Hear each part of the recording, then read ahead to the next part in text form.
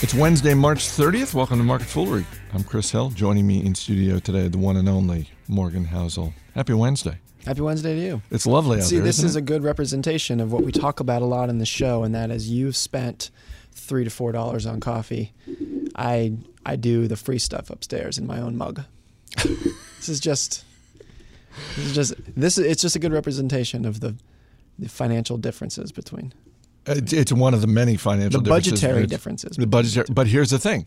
So I've got a Starbucks cup in front of me, but that's changing because now, just across the street from Fool Global headquarters, a brand spanking new Dunkin' Donuts. But they're open this morning. Why did you go to Starbucks? I needed a little bit of food, and so and you didn't want donuts. I didn't want donuts. I wanted a breakfast sandwich, so I went over to the Starbucks. But in general, expect to see a lot more Dunkin' Donuts coffee in front of me, which is cheaper. So on a percentage basis, I'm going to be saving money better over the next 12 months. You're going to be spending the exact same amount of money. Which is zero.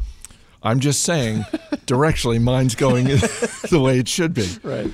You need to, for you to make this work on a percentage basis, you need to find someone who's going to pay you to drink their coffee. That's correct. That's right. And let's face it, we've both had coffee that's bad enough that, frankly, people should be paying for it. All right, enough about coffee, because this is not a coffee podcast, although I'm sure there are like multiple coffee podcasts out there, because there's a podcast for everything. Too many. That's one of the... No, there aren't too many. No, there are too many. Really? Probably. Do you listen to podcasts? No.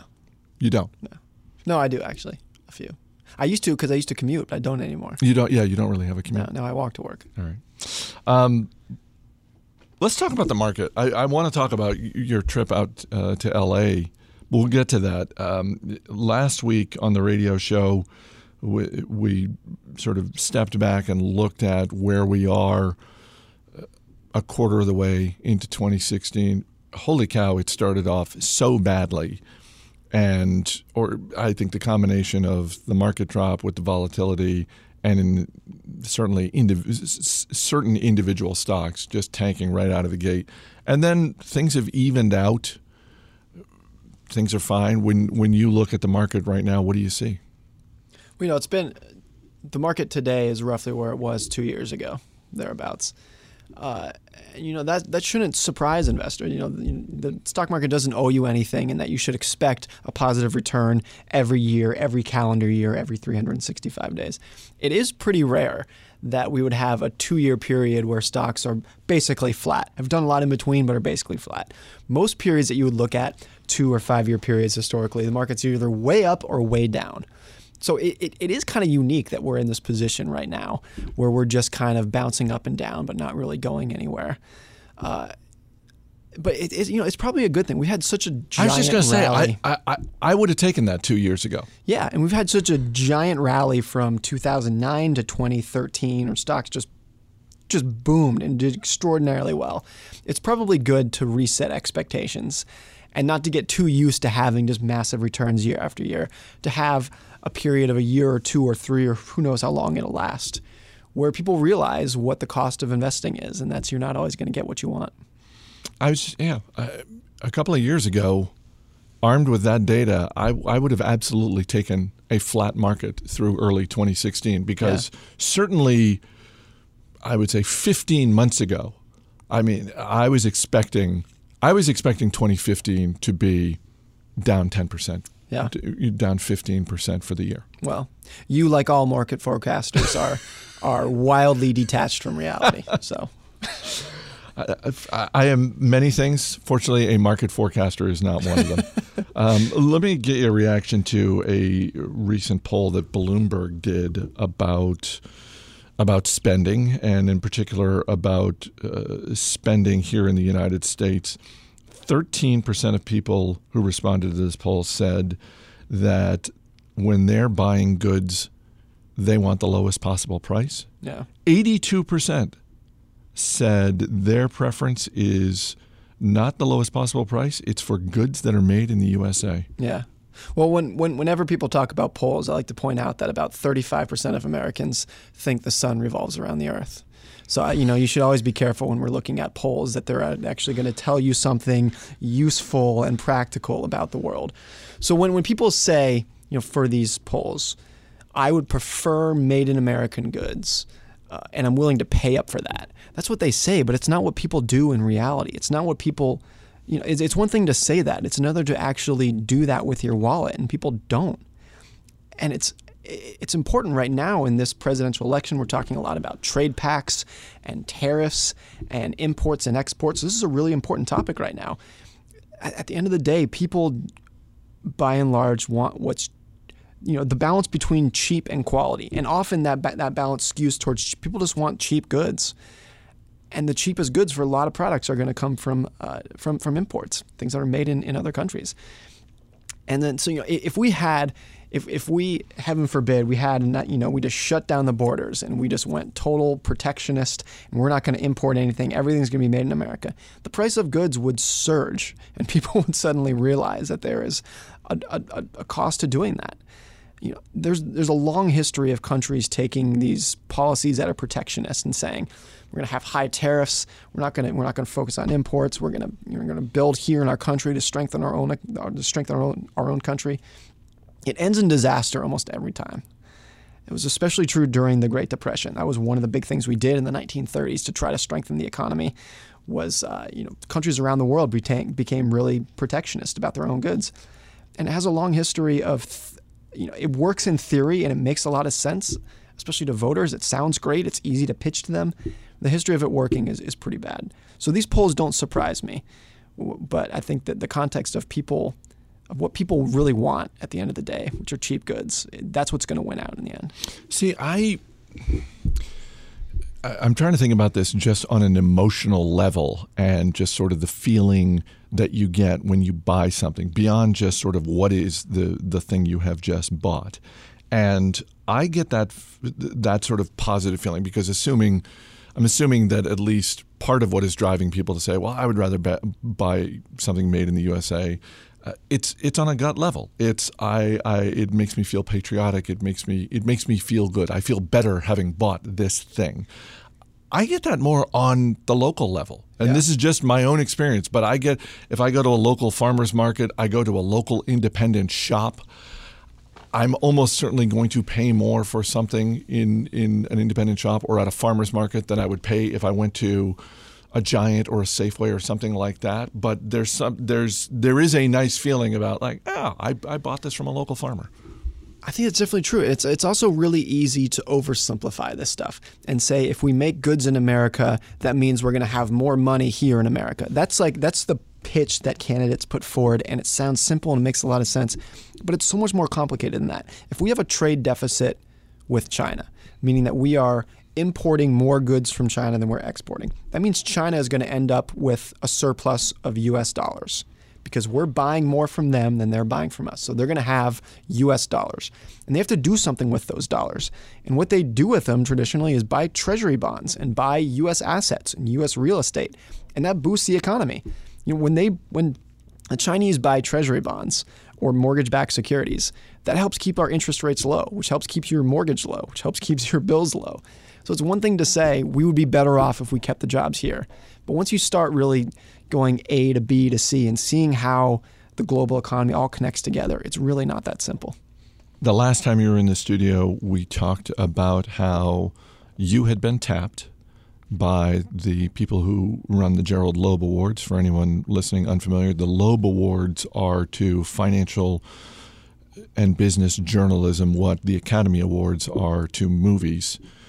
You had been tapped. You're a former Loeb nominee, and they tapped you to judge an award. You went out to Los Angeles for the judging. Yep. I know I can't ask you who did you pick and what, but remind listeners the category, and then whatever insight you can share about the process. I'm curious about how this sort of thing works. Yeah. So the category that I was tapped to judge were graphics and videos, things that are interactive. So not the written word, but the visuals is what the category. This is probably the newest category. Yeah, but I can't give any details about the entries, but me and my fellow judges were pretty blown away. And I can say there were dozens of contestants in our category, and I'm not exaggerating to say everyone was a contender. Every single. Wow. We were pretty blown away with what is being done out there in the journalism world. And I think judges from other categories that were judging the traditional written word in journalism felt the same. I think the quality of business journalism right now, in my opinion, is about as high as it's ever been. And to make it even better, a lot of it is free. Well, that's good for the consumer, less so for the people who are trying to make a business out of it. But there is so much excellent free content out there today. And I think we overlook that a lot, that in the past, not only was there exponentially less, but it was a lot more expensive. And it's really become kind of the great equalizer. And that's something like, if you have a smartphone today, no matter where you are in the world, you have probably more access to good financial education and journalism and content than most professionals did 20 or 30 years ago. And I think we take that for granted a lot. I think we probably do, and that's certainly very heartening to hear, particularly because I think it's easy to look at parts of financial journalism, or any journalism for that matter, but this is a business show, so we'll stick with finance.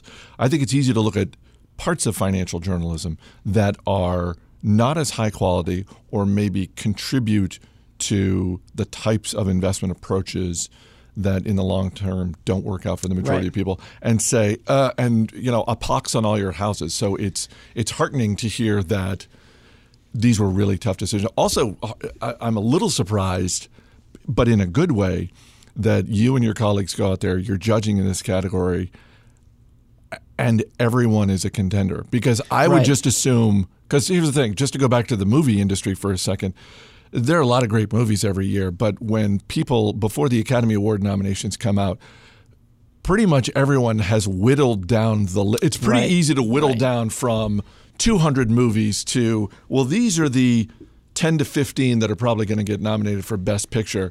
Nobody's going, wow, every one of these movies. And before we started judging, that's kind of how I thought it would be. I thought we'd sit down with a lot of entries and it was going to be instantly obvious who the winners were going to be. And it was tough because the quality was so good across tons of different media outlets, whether they were, large, deep-pocketed media organizations or smaller, online platforms. I mean, it was just great stuff all around. So that was encouraging to see. Remind me of the timing of when the final nominees are announced, and then when do the winners get announced? The final nominees will be announced sometime in May. And then the finalists are picked at the end of June. Nice.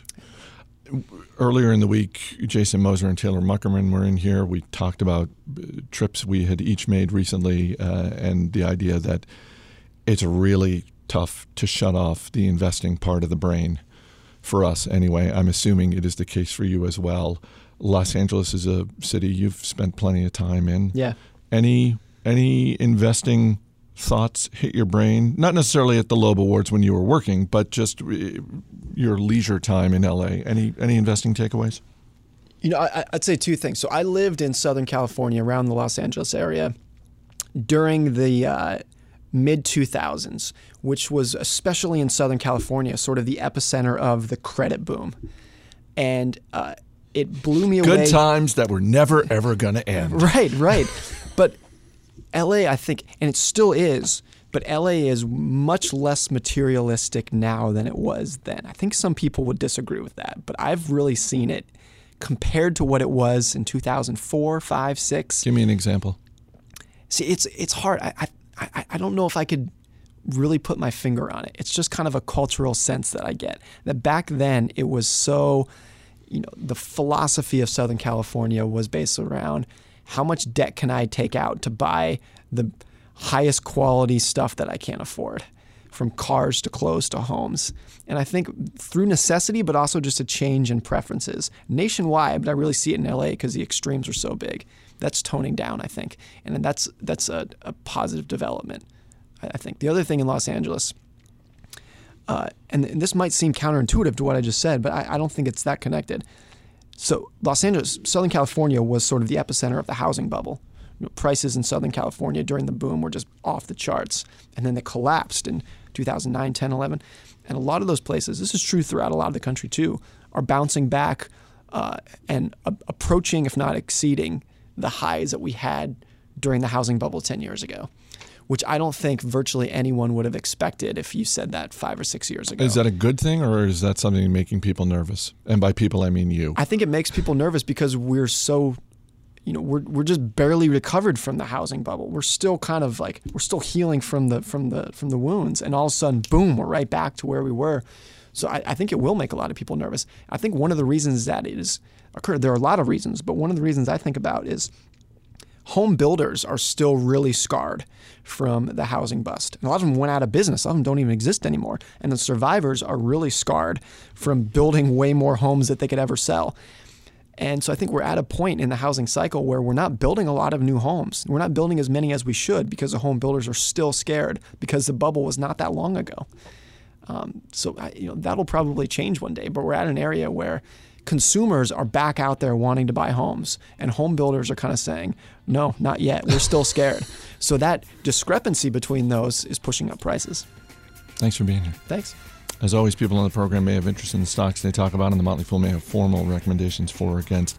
So don't buy or sell stocks based solely on what you hear. That's going to do it for this edition of Market Foolery. The show is mixed by Dan Boyd. I'm Chris Hill. Thanks for listening. We'll see you tomorrow.